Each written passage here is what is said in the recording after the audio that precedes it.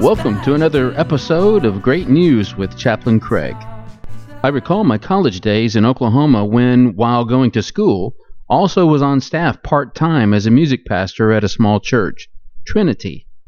One Sunday, Trinity had a missionary come and speak to us about his journeys abroad, and specifically South America.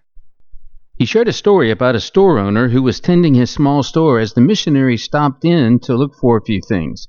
As the missionary couldn't find an item, he asked the owner if he had any.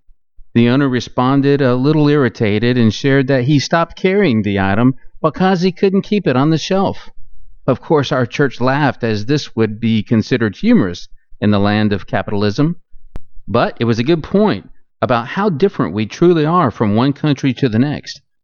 What is serious for one country could be laughable to the next. Differences in culture, language barriers, and sheer distance can be a challenge indeed. But I am encouraged because as we listen to this podcast, through data analysis, it is apparent that USA is not the only country listening to Great News. So I welcome to this podcast my friends from Switzerland.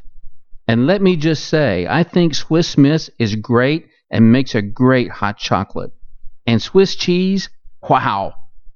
I'll have to say, you have outdone yourself. It is a holy cheese, and I feel it should be the official cheese of chaplains all over the world.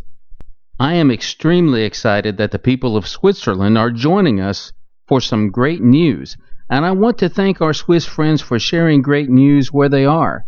Technology is allowing the gospel to reach places faster and farther than ever before, and that is exciting.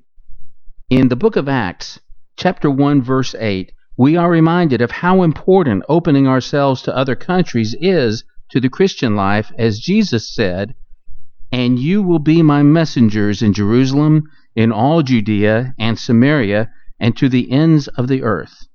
And that includes Switzerland. Let's pray. Oh God, how blessed we are to have people who are like us in many ways, yet so far away. Yet because of a common thread in Christ, great news can be shared and celebrated together. You have been listening to Chaplain Craig with Great News, owner of a Swiss Army knife.